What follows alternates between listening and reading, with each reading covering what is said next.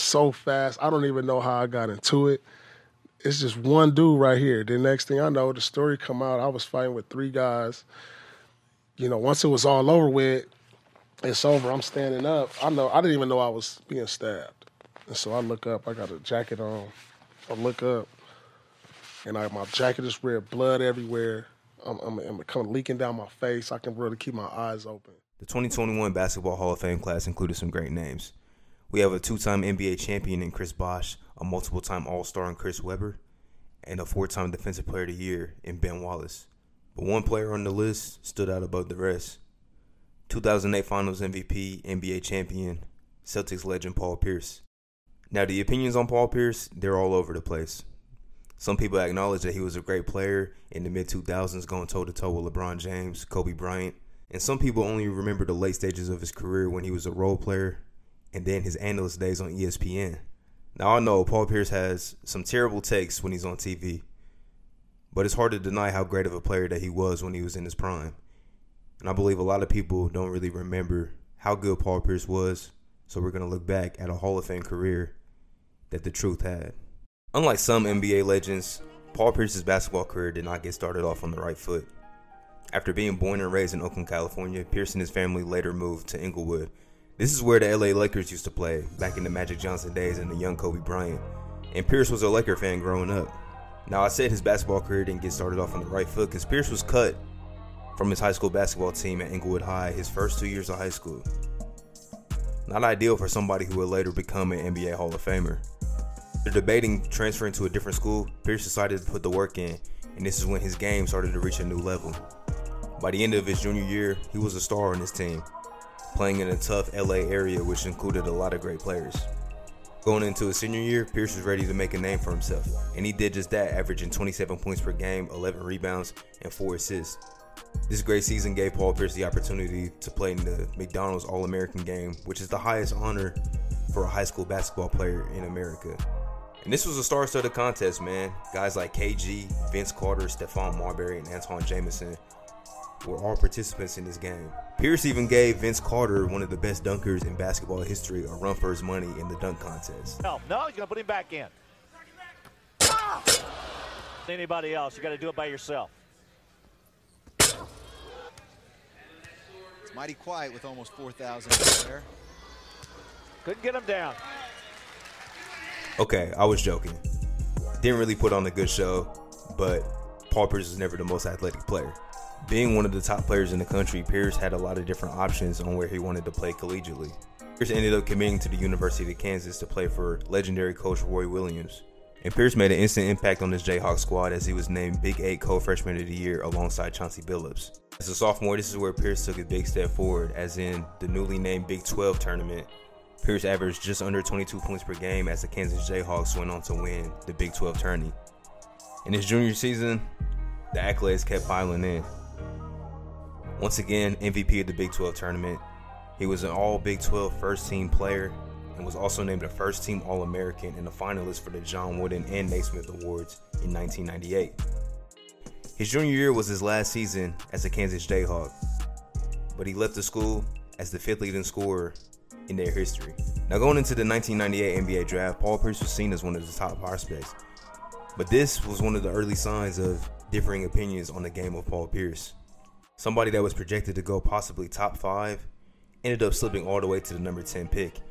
And ironically, a Laker fan growing up was going to play in Boston for the Boston Celtics.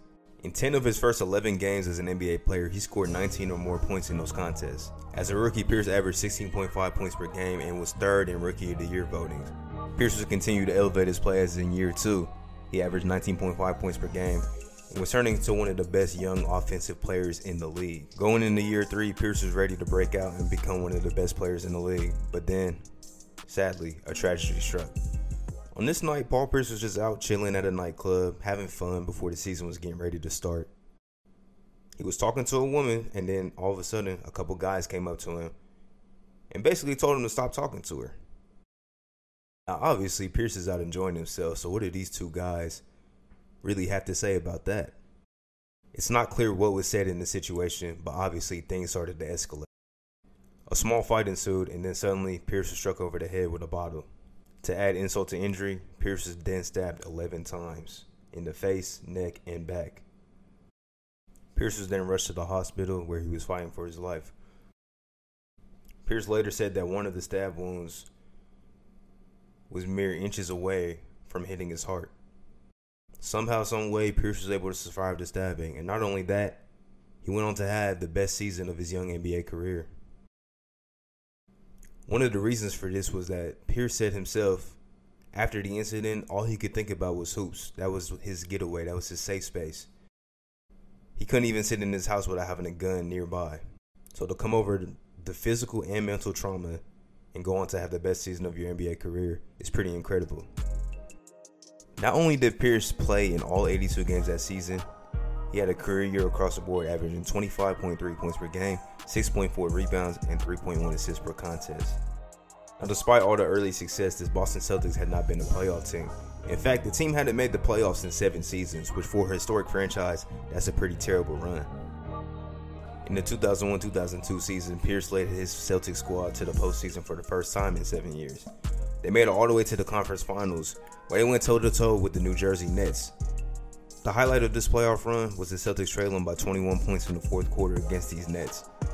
With the series tied at 1-1, Pierce scored 19 of his 28 points in the final quarter.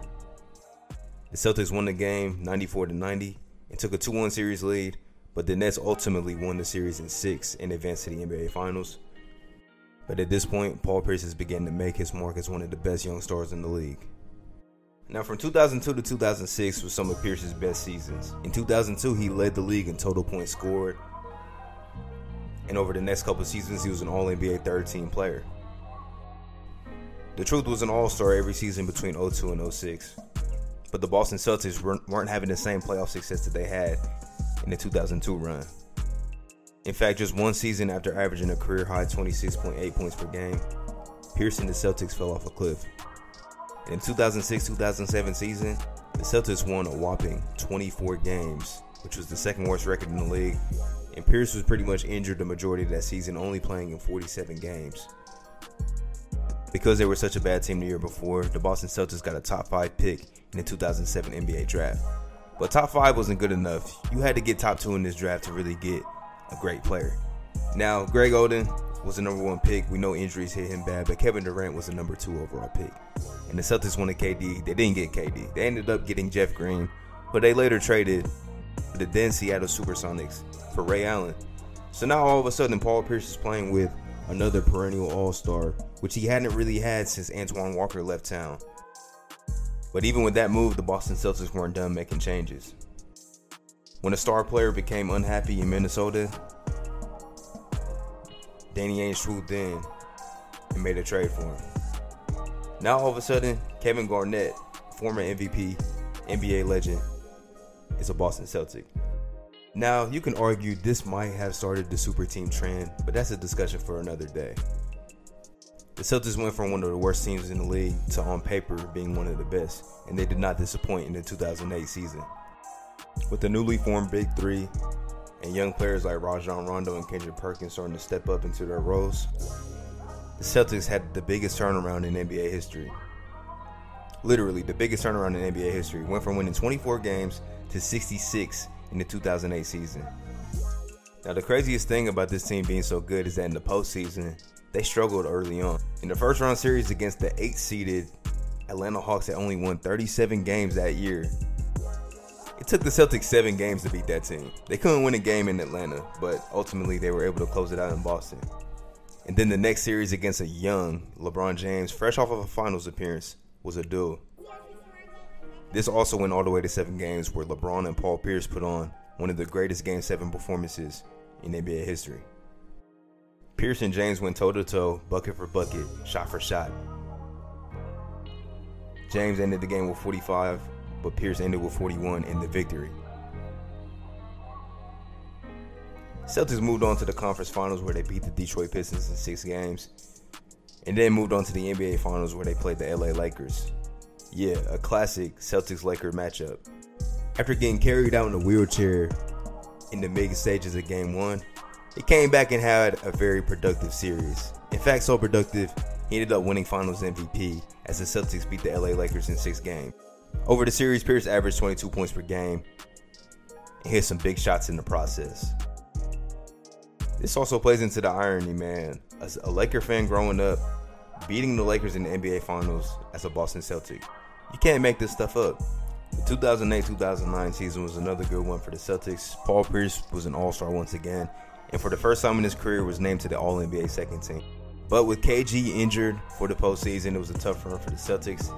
Another first-round series going Game 7 against a low-seeded team. This was the young Chicago Bulls with a young D. Rose, Ben Gordon. One of the best playoff series of all time. I mean, if you go back and watch the series, every game was compelling. There were big shots, big plays in pretty much every contest. Then, just like the year before, another 7-game series in the second round. This time against a peak Dwight Howard and the Orlando Magic. Now, the Celtics battled, but obviously missing one of the best defensive players in the league in KG was a big-time hit. And ultimately, they lost Game 7 at home. We know the Magic went on to the NBA Finals, and Kobe got his revenge coming back from the year before and winning the championship. Compared to the 2 years before where the Celtics won 66 and 62 regular season games, so 2010 was kind of a down year, only winning 50 games in the regular season and being the 4 seed out east. Pierce still had a good year, averaging 18 points per game, was an all-star once again, and even won the 3-point shootout. First round series against the Miami Heat with the Celtics up 2-0 in the series. Game tied at 98. Paul Pierce showed why he's one of the most clutch players in the league, hitting a step-back shot at the buzzer to win the game. That's the thing about Pierce. People don't understand that he's one of the most clutch players in NBA history. He hit a lot of big shots over his time in the league. Celtics ended up winning this series against the Heat in 5, moved on to the second round, and they had another duel with LeBron James. Despite being the lower seed, the Celtics looked pretty dominant at times, and they ended up winning the series in 6.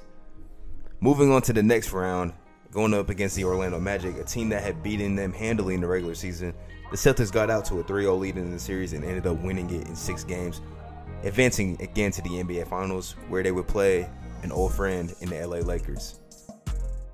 Now, growing up, this was the first finals that I really remember watching, and I was really invested in. I mean, this was as back and forth as the series has been in the NBA Finals. Tied at 1-1, the series shifted to Boston, where the Celtics won the next 2 out of 3 games and went back to LA up 3-2 with a chance to win the NBA championship. Now, in Game 6, an injury to Kendrick Perkins early on set a bad tone for the team as they got absolutely blown out in that game. But moving on to Game 7, anything is possible, and the Celtics came out looking like a team that was ready to win the championship. C's dominated the first half. Kobe Bryant was struggling, and they had a 13-point second half advantage against LA in the Staples Center. But it's tough to hold a guy like Kobe and this Laker team down for long. Lakers battled back with efforts from Paul Gasol, Ron Artest, and others. And Kobe still had a very impactful game despite not shooting the ball well. I mean, in the Game 7, if you have Kobe Bryant shooting 6 for 24, you probably expect to win that game, but that's not the case. Battled back, ended up winning the game 83-79 and knock off the Celtics in 7 games and win the NBA championship. As a Celtics fan, this was tough to watch, man. You get that far and you don't get to see some of your favorite guys win a championship. But you got to respect Kobe Bryant, one of the greatest of all times. Rest in peace to the Mamba. Moving on to the 2010-2011 season. Honestly, in my personal opinion, this is one of the better Celtics teams of that time. But it just didn't end that way. The team started off very well. They were clearing away the best team out east during the regular season at the All-Star break. And the newly formed Miami Big Three had not yet beaten the Celtics team. In fact, the Celtics won their first 3 matchups against the Miami Heat. But the second half of the season was not that kind. It's like Shaquille O'Neal was not playing near at the same level that they were early on in the season. The Celtics then traded a key piece in Kendrick Perkins for a young Jeff Green, and it was tough for the team to really get their chemistry back, as they ended up slipping all the way to the 3 seed and got beat in the second round against the Miami Heat in 5 games. But Pierce and company had one more good run left in them. Going into 2012, this was the lockout season, and the Celtics started off the season okay. Not great, not bad. They were just kind of middle of the pack, similar to 2010 in a way. Now, the season was shortened, so only 66 games were played. And the Celtics won 39 games and lost 27. Not a bad record. Good enough to finish 5th in the Eastern Conference. Pierce had a good all-around season, averaging 19 points, 5 rebounds, and 4.5 assists per game, was once again an all-star. Now, moving on to the conference finals, they get to play an old friend in LeBron James and the Miami Heat. The series started off poor for the Celtics as they lost their first 2 games on the road in Miami, but going back to Boston, they were able to bounce back, tie the series at 2-2, and going into a big Game 5, Pierce saved some clutch heroics for that performance. Despite not shooting the ball well in this game, Pierce hit some big shots down the stretch, including a 3-pointer over LeBron that helped secure the victory. At this point, as a young Celtics fan, I thought this was the series. I thought this was over. We're going back to Boston. We're about to win. And personally, I could have never been more wrong than that. Like, I still see this face in my nightmares. No lie. LeBron went on to have one of the best performances in playoff history, 45 points, 15 rebounds. And honestly, going back to Miami for Game 7, I don't think the Boston Celtics had much of a chance. Game 7 was still pretty competitive, but the Heat were able to get away and win Game 7, move on to the NBA Finals where they eventually won the championship. Now, as Ray Allen moved on to the Miami Heat, the Celtics still thought that they maybe had one more run left in them, but the early season injury to Rajon Rondo in the 2012-2013 season quickly ended those hopes. But despite not having Rondo for pretty much the entirety of the season, Pierce stepped up in a way and had an underrated, very good year. Playing a lot as the primary ball handler, Pierce had one of his best assisting seasons of his career, averaging just a shade under 5 assists per game. He had multiple triple-doubles this season, including a 27-point, 14-rebound, 14-assist game during the year. Now, the Celtics weren't as good as their standards had hoped for, but they were still able to make the postseason, went up against a very good New York Knicks squad, in which the Knicks won in 6 games, but the Celtics battled until the very end. But after this game, it was clear that the run in Boston was all but over. And the trade definitely did happen, as Pierce, KG, and Jason Terry were shipped to the Brooklyn Nets for a flurry of draft picks. Now, on paper, and I say this on paper, this Nets team looked very good. You had Deron Williams, who was still at the tail end of his prime. You had Joe Johnson, one of the most clutch players in the league, alongside Paul Pierce, Kevin Garnett, and a young Brook Lopez, who was an all-star caliber player. But we have to remember, this was all on paper, and not every super team on paper is a super team when they get on the court. But it was a tough start to the season, an injury early on to Brook Lopez, the team just not gelling that well on the court. It took a long time for the Nets to finally catch their rhythm. The Nets were able to get all the way to the 5th seed, won a first-round series in 7 games against a young Toronto Raptors squad where Paul Pierce had the game-saving block on Kyle Lowry. Going into the second round, the Nets got to square off against the Miami Heat, a team that they beat 4 times in the regular season, but this was a totally different story.